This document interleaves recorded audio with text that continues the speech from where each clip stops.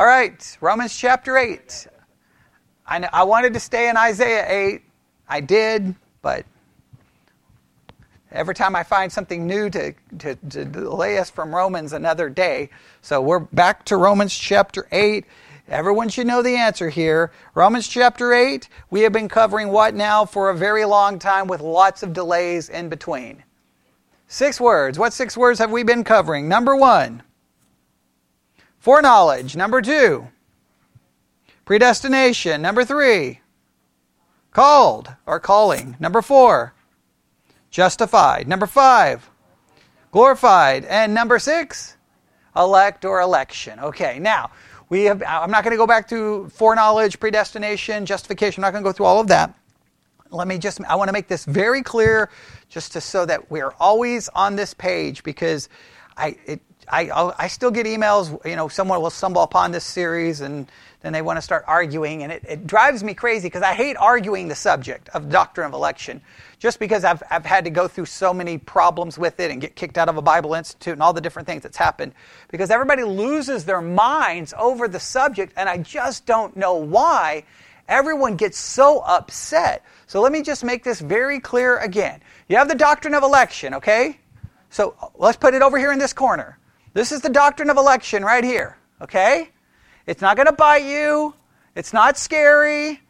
It doesn't contain any horrible virus that's going to cause you to die, okay? It's just the doctrine of election, which we have clearly established is taught where?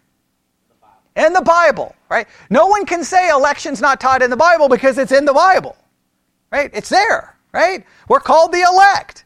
If I'm called the elect, there has to have been an election, okay, right? Is that complicated? All right, so it's a Bible doctrine.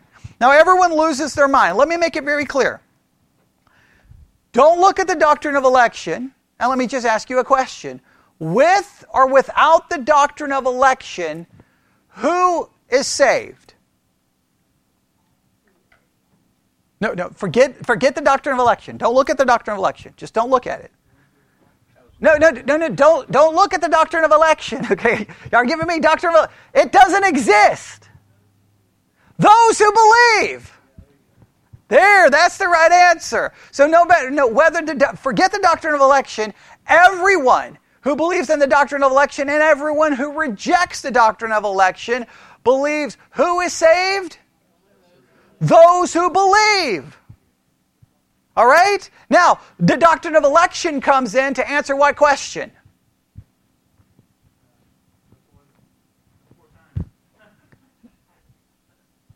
Why do we believe? All right? It's not, everyone loses their minds. Like, so wait a minute, what about this? No, anyone who believes can be saved. Amen? Right? I obviously believe in the doctrine of election. Ask me, who can be saved? Pastor, ask me.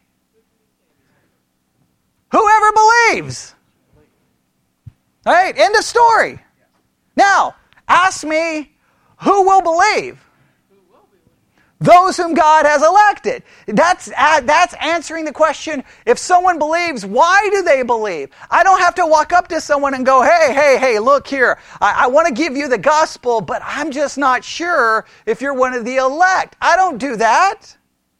I'm like, here's the gospel, believe. If they believe, I know the reason they believe is because God elected them, God granted them faith, and God granted them repentance. He's the one who changed their minds. He's the one who gave them faith, not them. It's not a work that we do. It's a work that God does. If it's a work that we do, then we're saved by works.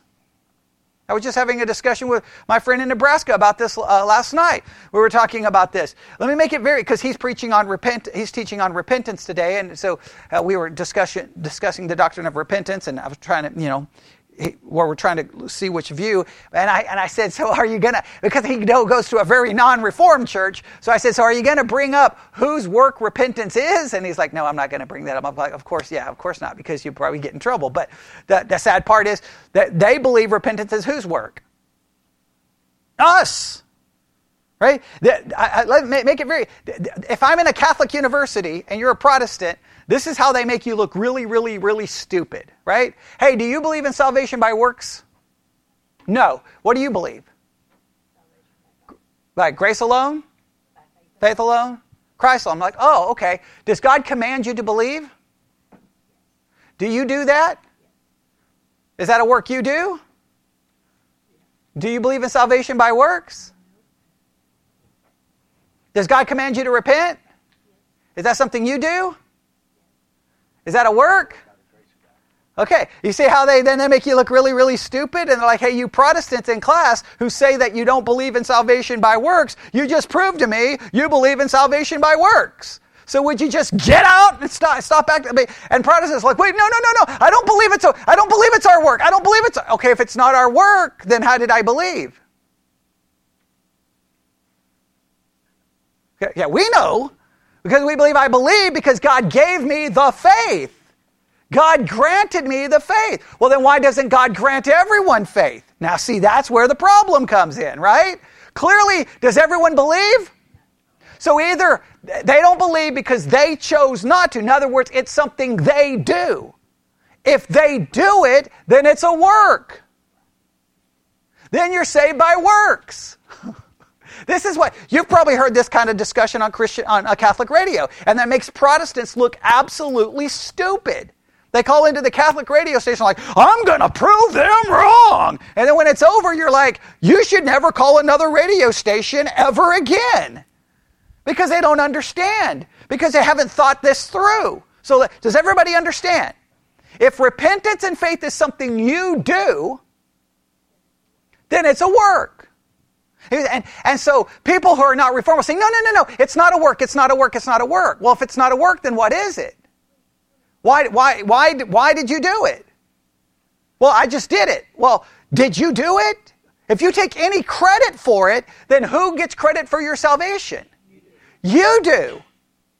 Why did I believe and Seth hasn't?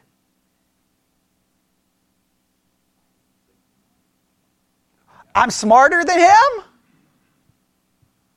See, then who's taking credit for it? Me, I get to take credit for it. But if I believe, not because I believe, but because God gave me the faith to believe and gave me the repentance, then I can't say that I'm better than Seth, smarter than Seth. I mean, I may be smarter than Seth, but I can't claim it as far as salvation is concerned, right? So therefore, I can't boast.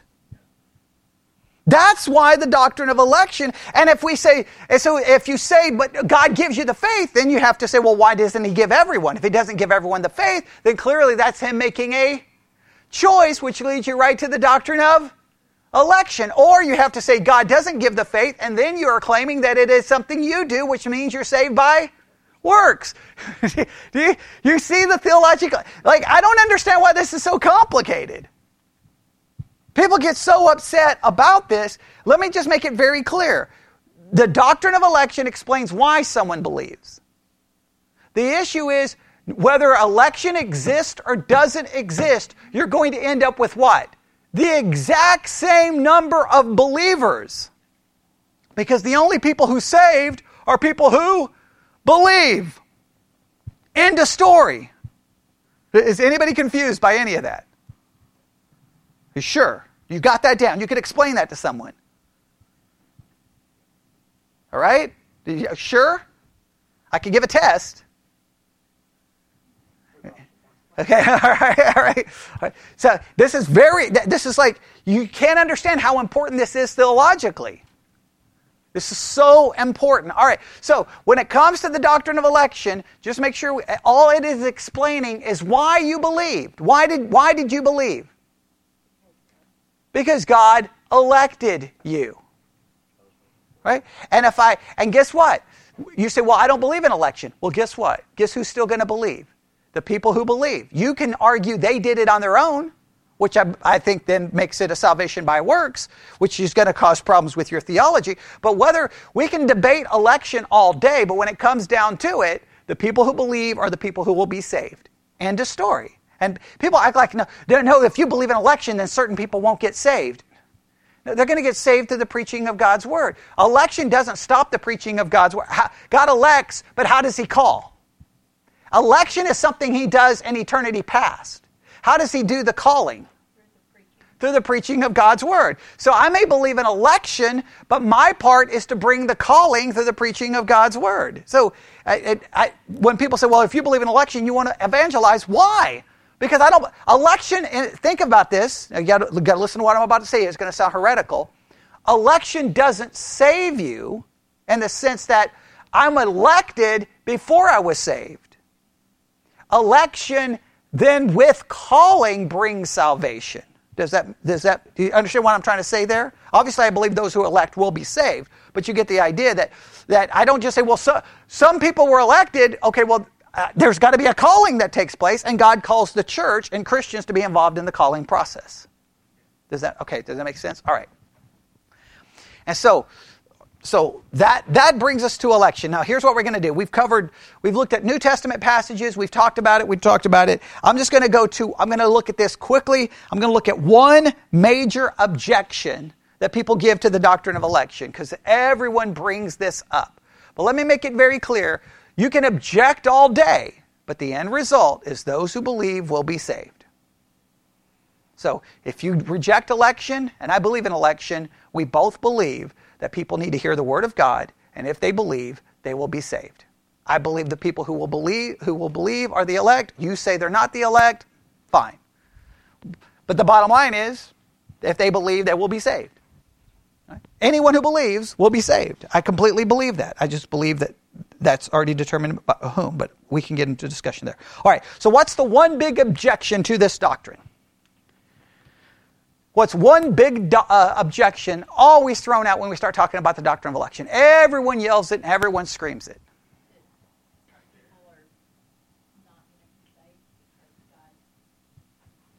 Okay, some people will say, well, wait a minute, so you're saying then those people can't be saved because God didn't choose them? Okay, I'll throw out this objection because it kind of covers everything.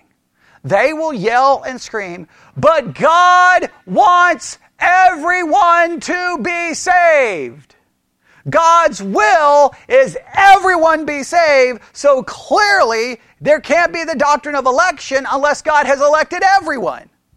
Now, right there you see where you start getting yourself in trouble, right? Okay. So, let's go with this idea. God wants everyone to be saved. And we know the passages of Scripture that they're going to turn to, right? There's two. Does everybody know which passages they are? Okay, good. You're in the right neighborhood. Okay. Right? Well, I'm going to read this from Grudem, and then we'll look at the Scripture. You everybody ready? Another objection to the doctrine of election is that it contradicts certain passages of Scripture that says God wills for all to be saved. Now, let's stop right here. Let's just think this through before we even go there. I don't care what doctrine you believe in. Right? Let's not even worry about the doctrine of election right now.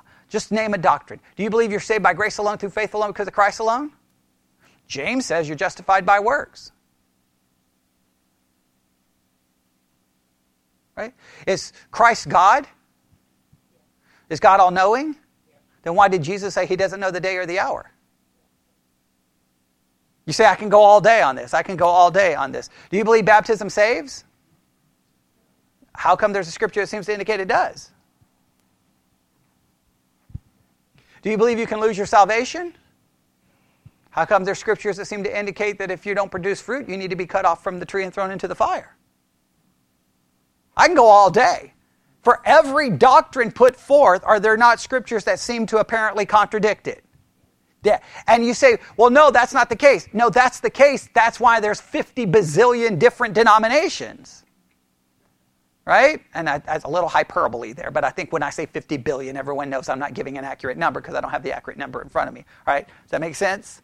Okay, so I just want to make sure when someone says, well, that scripture contradicts that scripture, and I can take your view and find a scripture that contradicts your view. You say, well, the Bible doesn't teach election because the Bible says God wills everyone to be saved. But I can go to scriptures that literally says that we were chosen before the foundations of the world and we are called God's elect. Well, if I'm called God's elect, there has to be an election. You say, well, no, God didn't choose me, I chose him. Well, wait a minute, then that's not God electing me, that's me electing God. So God would be called the elect, not me.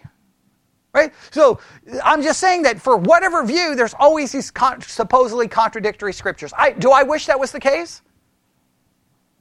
No, I wish it wasn't the case. I wish it was simple. Do I wish Isaiah 7 and 8 was simple? Yes, but it's not. I wish the Bible was simple. It's not. My friend in Nebraska last night, we were talking about repentance, about some of these. He goes, why does this stuff have to be so complicated? I'm like, I don't know. I wish. He was asking about 1 John, and I was trying to explain that it's a Gnostic polemic, and it was like, wait, what? And I'm like, well, I wish it was simple. I wish it was simple. And I said, well, have you listened to my series on 1 John? And then he had the audacity to say, I don't know if you realize this, but you do put out a lot of podcasts, and it's hard to keep up. I was utterly offended by that because I don't believe that's true, okay? I believe that's an excuse because it's easy to keep up. I mean, obviously it's easy to keep up because I'm recording them, okay? So the point is, it's at times it's difficult. So we're going to look at some scriptures, and let me be honest with you. They're difficult. They're difficult. So what do we do whenever we find difficult passages? We first agree with the difficulty. Okay, everybody remember this church, y'all should be experts on this. Whenever we find a theological difficulty, what do we do with it? Agree. Take its logical conclusion and see where you end up. And at that point, if it falls apart, then that means the thing that you hold to doesn't work. Does that make sense? That's just simple, basic rules of logic. Okay? And I will agree with you, and then I will take it to a logical conclusion. People don't like when you do that, right? Like, for example, here's a claim that people make. God speaks to us. Okay, I agree. God just told me that He doesn't talk to you. Now, how can you tell me that God didn't say that? Right. So, but that point, we see that all the time. We see the logical problems with that because if you listen, just go from church to church to church, and every time they say God said something, write it down, and by the end of Sunday, you'll be like, God just said 37 contradictory things in one day. That's insanity, right? It leads to chaos. So you can take an idea, take it to its logical conclusion, and realize it doesn't work. So we're going to take these ideas to their logical conclusion and see where we come up with, right? Now, I'm not going to say it's going to be an easy answer because they're not. But what drives me crazy is it doesn't matter what doctrinal position you hold to. This is what drives me crazy. Sometimes lay people do it to pastors, and people do it when I get an email. It's like, I'll preach something, and then they'll email me, and they'll quote some scripture like I didn't know this existed. I'm like, oh, whoa, I didn't know that verse was there. Thank you. I know they don't mean to come across that way, but it's like, when someone puts forth an idea and someone quotes a scripture, like, doesn't that prove it's wrong? You do realize that the other side is very aware of the other verse, right? You do realize that. It's not that people don't know the scripture, it's that people have a different interpretation, which means all issues are what? Hermeneutical in nature. And so that's what it comes down to. All right. So are you ready? Here we go. Here's what Grudem has to say. All right. Another objection to the doctrine of election is that it contradicts certain passages of Scripture that say God wills for all to be saved. So let's stop right here. All right. I know we're making it really far, aren't we? Okay. All right. So we addressed the contradiction argument, right? Because everything has a contradiction argument. All right, let's go with this argument. Let's just go with this. God wills everyone to be saved. All right, you can just write that down. And you can put a question mark next to it. God wills that everyone is to be saved. All right? If God wills that everyone is saved, what are some logical problems that arises from it? Okay, number one, God wills everyone to be saved, and what's the reality? Not everyone is saved, not everyone will be saved. Now, what's the problem there? All right? Well, that means my will is stronger than God's will. Now, what they will argue is, but no. God allows you to have your will. Okay. You can make that argument, but let's just think about this logically. All right, let's just go all the way back. All right, God is what? What are two attributes of God that are very important? All-knowing and all-powerful. All right, God knows. Now, God knows the minute He creates, He's going to bring people into the world who will not be saved. Now, if he wills for them to be saved, wouldn't it be better not to create them? And you say, well, does God need anybody? I mean, I know people don't like that, but you just have to deal with that fact. God knew before he created Adam and Eve, he knew before he created Satan that Satan would rebel, and when Satan rebelled, he could have destroyed him. Like, you just go through the entire system. He knew what was going to happen. So if he willed that everyone would be saved, why would you create a situation where, according to the Bible, the majority will not be saved? That means God's will is... His will is constantly God. He is the most unsuccessful God in the history of gods. Because he wills for everyone to be saved, and for some reason, he can't bring it about. Now, there's a second problem. He wills it. Well, wait a minute. All of his actions seem to go against what he willed. Because he created a system where he knew more people would be lost than would be saved. That seems contradictory to his supposed will. Secondly, if he wills it, why doesn't he make it happen since he is all? Could he not have Christ die for all the sins of the world? Even the sin of unbelief? I mean, these are questions you have to ask, right? I'm not saying, look, people get mad, but you at least got to deal with it. If you say God wills everyone to be saved, well, then that means God's will is being gone against over and over and over and over and over and over and over and over and over again. I mean, there's lots of issues here, all right? So, all right, let's see where they're going to go. Now, here are the scriptures. iPad time's out. Here we go. All right. Well, we're going to start somewhere. We're going to start here. Go to 1 Timothy 2:4.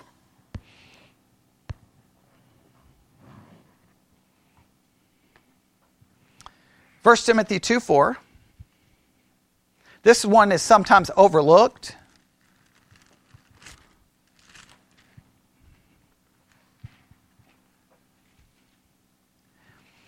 All right.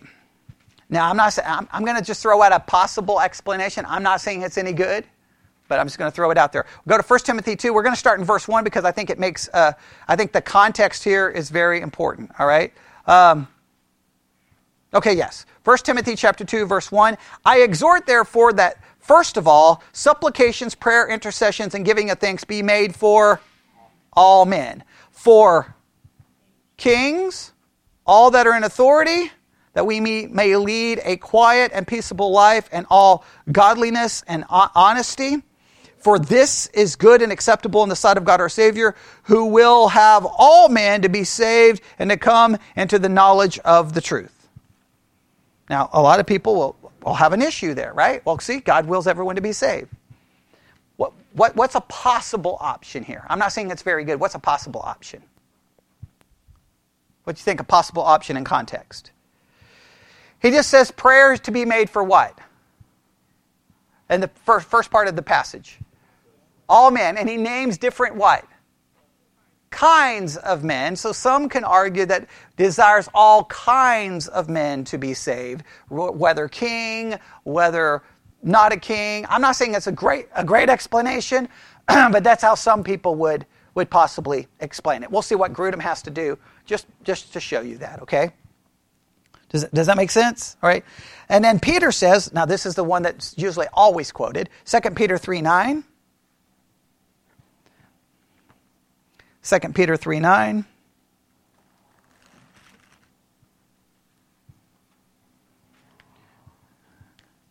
This one's quoted all the time. 2 Peter 3:9. The Lord is not slack concerning his promise, as some men count slackness, but is long-suffering. Please circle that. Is long-suffering to usward, not willing that any should perish, but that all should come to repentance. Now, some people say, they always quote, but God is not willing that any should perish, but all come to repentance, and they don't quote the first part of the verse. Have you seen that happen a million times? God is not willing that any should perish. And I'm always like, what does it say before that? And they always ignore it. God is not slack concerning his promise towards whom? Usward. Who's the usward? Okay? well, then that's where we could have a discussion and we could go from there. All right? So, those are the two main passages. Let's see what Grudem has to say. All right, everybody ready? Do not these passages contradict the idea that God has only chosen certain people to be saved? Well, I will say this. They may appear to contradict, just like we have passages that appear to contradict salvation by grace alone, through faith alone. Just like, we say we're saved by grace alone, but we're judged according to our works. Remember that whole problem trying to figure that out? Okay, so let's see if there's a way to figure this out. We'll see what he has to say and what he offers up. One common solution to this question from the Reformed perspective, all right, which is advocated in this book, is to say that these verses speak of God's revealed will, telling us what we should do, not His hidden will, His eternal plans for what will happen. So they say that there are two wills. God has what wills? A revealed will and a what will? Eternal will. The revealed will is God revealing, this is what I want you to do. This is what I'm calling you to do. But His eternal will is different. I'm not saying this works out great, but this has been talked about. And even some non-Reformed people will go to some passages of Scripture and kind of go with the same idea. All right, but we'll see what he has to say here. Now, these verses simply tell us, this is what they claim, that God invites and commands every person to repent and come to Christ for salvation, but they do not tell us anything about God's secret decrees regarding who will be saved. So they're saying that this is just the idea that does God call all people to repentance and faith? Yes. This doesn't have anything to do with God's eternal will, which will determine who will be saved and how they will be saved. All right, maybe not. Maybe it works, maybe it doesn't. Just, I give you the idea, okay? All right, let's see what else they have to say. Do they need to repeat that? Does everybody understand that? Yeah, there's different names because people will turn to these. Listen, this idea of two wills is not just a Reform thing. Even in non-Reform world, they'll say, well, God does will that. Like God wills everyone to be healed, but His divine will is that only some people will be healed. Like, you've seen people come up with all kinds, because there's constant things in the Bible. You're like, well, wait a minute. Does God will for people to suffer? Well, no. He doesn't will for people to suffer. Like, how do you work this, right? So there's always struggles with how to deal with these problems. This is just that same concept being brought over to this problem. Okay, what else? So what else does he have to say here? All right. The Arminian theologian, Clark Pinnock, objects to the idea that God has a secret and revealed will. He calls it the exceedingly paradoxical notion of two divine wills regarding salvation. But Pinnock never really answers the question of why all are not saved. Okay? Ultimately, Arminians also must say that God wills something more strongly than He wills the salvation of all people. For in fact, all are not saved. So let's stop right here. If you say, wait a minute, this doesn't make any sense. I don't believe there are two wills. I believe there's one will, and God wills everyone to be saved. Then if you say that, what's the burden of proof on your side? You've got to explain then why is not everyone saved. And then you only have a couple of options. God wills it, but allows my will to trump His will. Well, then He doesn't will it enough. Or He doesn't will it as much as you think He does, right? I will it so much, but man, they keep stopping my will from happening. Right? But when God willed Israel to come out of Egyptian captivity, did the will of Pharaoh stop the will of God? When Paul willed to go punish Christians, did God's will trump Paul's will by blinding him and knocking him off the donkey? Do you not see many places where God's will overrides the will of men? So why can't He do that in salvation? Well, because people say, He'll never violate our will. Well, then why did he give us a will that goes against his will? If he willed something different than the will he gave you. Right? Does that make sense? Like if he willed that for Bobby to be saved, I'm trying to use different names because people are, emailing me saying the only person they know in the church is Bobby, okay? All right, but Bobby wills to be saved. Well, why did God, if God wills Bobby to be saved, why would God give Bobby a will that's stronger than his will?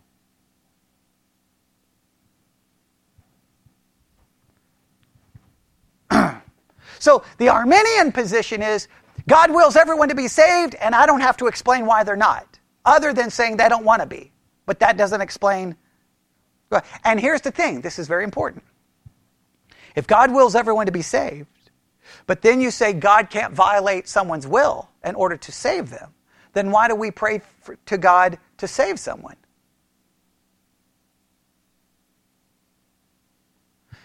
I want you to listen. Arminians reject the doctrine of election and salvation, but they pray like Calvinists. Have you not had friends who are not Calvinists ask you to pray for someone to be saved? Tell them, I'm not going to pray for them to be saved because they have free will. Why would I pray for God to violate their free will?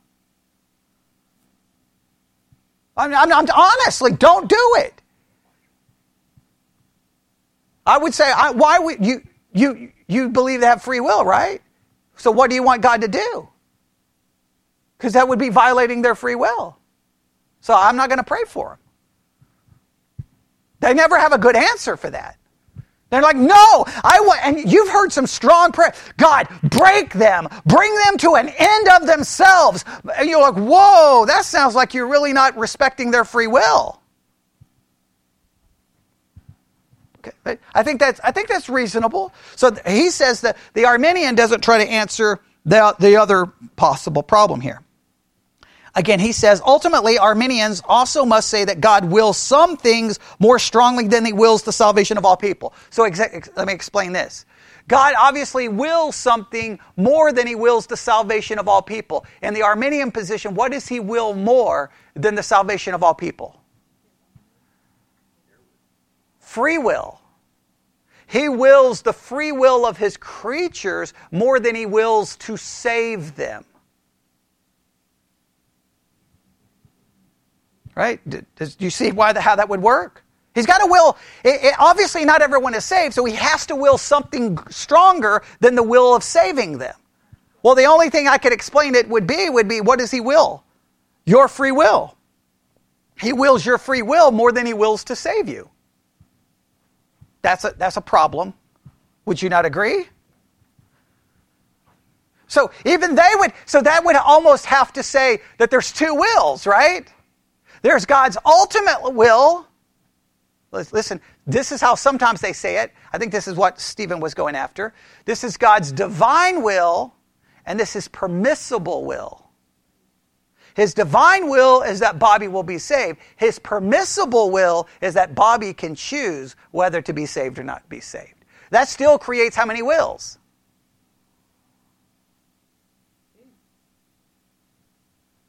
What's the difference? Right? One, the Reform way say there's two wills. There's God's will calling people to be saved, but then his will is what determines your salvation. The Arminian side, no, there's two wills. God wills everyone to be saved, but then he wills that your free will makes the decision. You still end up with two wills. One makes God the determinate factor, and the other one makes you the determinate factor. So either way, and the Reform view, God's will ultimately is accomplished, right? His divine will is ultimately accomplished. And the Arminian view, your will is ultimately accomplished. But you still have two wills. Anybody ever given that much thought? Okay. All right.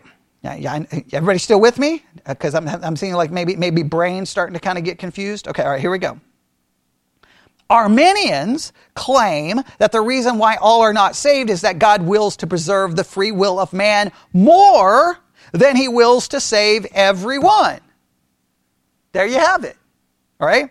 But is this not also marking a distinction and two aspects of the will of God? Absolutely. You got two different wills. It's the same thing. You can't, Arminian theologians are like, that whole two will thing is ridiculous. You do the same thing. Yeah, you give one to God and one to man, and man's overcomes God's, which is, again, there's too many times in Scripture where God violates people's will. Hey, go in and kill all of those people. Well, they didn't will it. Right? Did they will it? No, they were afraid to go. Have we not already seen in Romans 8 that he brought all the world into subjection and corruption against its will? Remember we talked about that earlier in Romans 8? Okay, well, you have to deal with those passages. So, all right, let's continue. 1 Timothy 2, 5 through 6, and 2 Peter 3 through 9, they quote those as saying that God wills everyone to be saved. But on the other hand, he wills to preserve man's absolute free choice. In fact, he wills the second thing more than the first. According to the Arminian, what does he will the most? Your freedom more than your salvation. He wills your freedom more than your salvation. Now, Arminians think that that's a great thing. They're like, isn't that beautiful? How is that beautiful? He wills my freedom more than my salvation, which could lead me to an eternity in hell, and you say that's a wonderful thing? Isn't that just as messed up as you getting upset with me saying God elected some? Because by God preserving every free will that God tries to preserve, he knows that free will lead the majority to hell. So therefore, he wants them to go where? To hell. Because if he didn't want them to go to hell, he could override their will. So even if you argue that God wills your freedom more than he does your salvation, you've created the exact same philosophical problem you have with Reformed theology. God says, okay, I'm going to give Bobby free will. Bobby's going to choose not to save me. And I will that more than I do the will to save him. There's no way you can say that his will to save Bobby is greater because he's given Bobby the ability to reject it. Therefore, his will is limited to what Bobby does. And who gave Bobby the ability to do it according to Arminian theology? God himself, knowing that that's going to lead Bobby to go to hell. Therefore, he gave Bobby literally he gave him the gun, loaded the gun, and helped pull the trigger.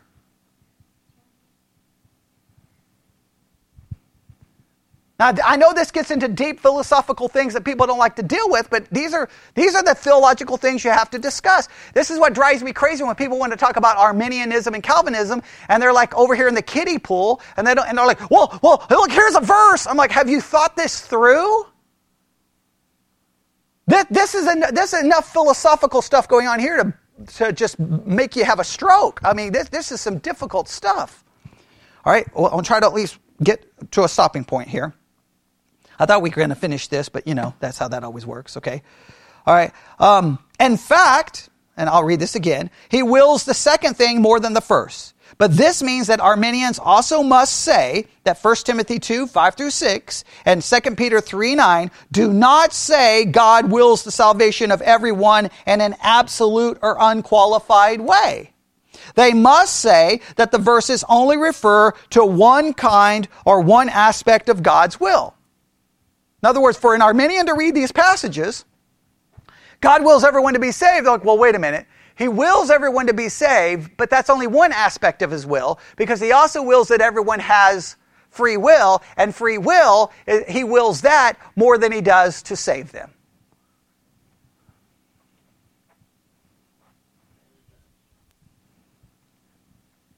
So guess what?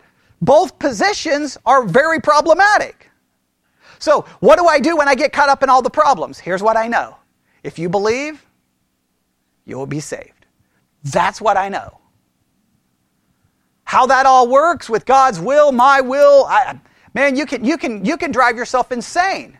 But I just want you to know, them quoting these verses, they always quote the verse with such a smug arrogance. Like, well, the Bible says everyone wants to be saved. I'm like, can you think it through for 2 seconds? You say that, not everyone's saved. Well, because people have free will. So God wills free will more than he does the stuff. So that means there's 2 aspects to God's will. So, like, how can they not? It drives me crazy. And what makes me so mad is whenever I was debating these kinds of things at the Bible Institute I was in, all I was trying to do is explain this. Just explaining it, I was like, "You're a Calvinist! You're out of here!" I'm like, whoa. I'm just trying to explain that you don't know what you're talking about. Okay, that's all I'm trying to do. Because these are issues like, it doesn't matter if you're a Calvinist. It doesn't matter if you're an Arminian. These are issues we all have to deal with because they relate to what? The interpretation of a text. It's not about Calvinism. It's not about Arminianism. It's like, don't go around screaming, God wills everyone to be saved without giving it 3 seconds of thought, going, well, wait a minute. That creates all kinds of problems. It's like, I get so frustrated that sometimes Christianity spends more time in the kiddie pool and they're not willing to go over to the deep end and ask some hard questions. Do I like these questions? Well, okay, let's be honest. I do. I do like these deep questions, but I don't like the deep questions when it comes to theology because there's so much writing on it. I wish there was unity, but the reason there's unity is nobody wants to go wade over into the deep side of the pool because they're like, that's too complicated. So let me stay. I want to be where my feet can touch the bottom. Okay, well, fine. There's plenty of places where the kiddie pool is open. We closed the kiddie pool here, right? We cemented the kiddie pool over, right? You've got one place to go here. That's the deep end, and that's. And we've been drowning for years, right?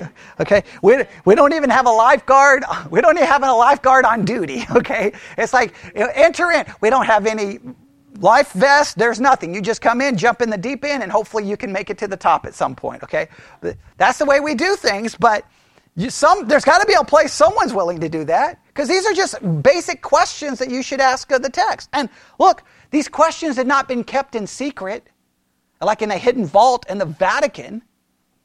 Theologians have been asking these questions for 2,000 years of church history. Just pastors don't want to deal with it because it gets people... Like, if I was to talk about this in most churches, where would I be Monday? Unemployed. I would be. Yeah. Okay. I'd be in trouble. So guess what, pastor? Like, I'm just not going to worry about it. So you just say, God wills everyone to be saved, and everybody says... Amen. Now let's get to the Golden Corral before the buffet gets full. Right? See? Yeah, now I get an amen. Right? That's the stuff that drives me crazy. All right. I got to finish this sentence. In fact, okay, he wills the second thing more than the first. But this means that Arminians also must say that 1 Timothy 2 and 2 Peter 3 do not say God wills the salvation of everyone in an absolute unqualified way. They must say that the verse only refers to one kind or one aspect of God's will. And I'll stop there. No matter how much I want to read that next paragraph, I'll have to stop. All right, does that make sense? All right, so when it comes to salvation, all right, quick review. The faster you answer these questions, the faster we're done, okay? Forget election. Forget election. All right? So, who can be saved? Anyone who believes. Election simply answers why they believe, right? Now, if you don't like election, here's some basic questions you have to ask yourself. All right, does God command you to believe? Yes. Do you do it or does God do it? If you say you do it, then what did you just say? That you just worked your way into salvation because you believe, because you did something. It's something you did. Now, my friend in Nebraska tried to say, no, it's a different kind of work. It's a work. Is repentance, does God call you to repent for salvation? Now, if that repentance, even if we say that's a change of mind, if you're the one who changes your mind, it's something you did. So you did something in order to be saved. Where we believe, so therefore you believed in salvation by works. I don't believe in a salvation by works. So what do I believe? That people believe because God grants them the faith. People repent because God grants them repentance. Okay? Where does that repentance and faith bring you to salvation? Does he give it to everyone? No, he doesn't. Why doesn't he give it to everyone? Because he works all things out according to his sovereign plan, and he has chosen some before the foundation of the world. Why? I don't know. Now, if you come along and quote two scriptures that seem to say, well, God wills everyone to be saved, you find yourself in a problem. What is the problem? God wills everyone to be saved. Is everyone saved? So obviously, he wills something greater than the will to save everyone. And according to the Arminian view, what does he will more than the salvation of everyone? Their will. But he's the one who gave them the will, knowing that they would use that will against him. So obviously, from the foundations of the world, he did not want them. Do you not right back into the Reformed camp? There you go. Any questions? Oh, good. Well, okay. See, Will's good. It has to be people. Okay, I'm glad one person. I tell Will that I will send all of my emails to him that I get today, calling us heretics and wanting to burn the church down. Okay, because there'll be a lot of people not happy with what we just said. But listen, I'm not even arguing for the Reformed position.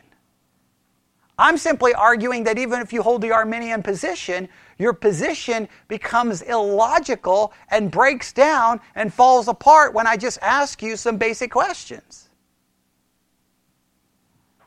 Right? So you say, well, then how do I interpret these passages? I don't have a clue.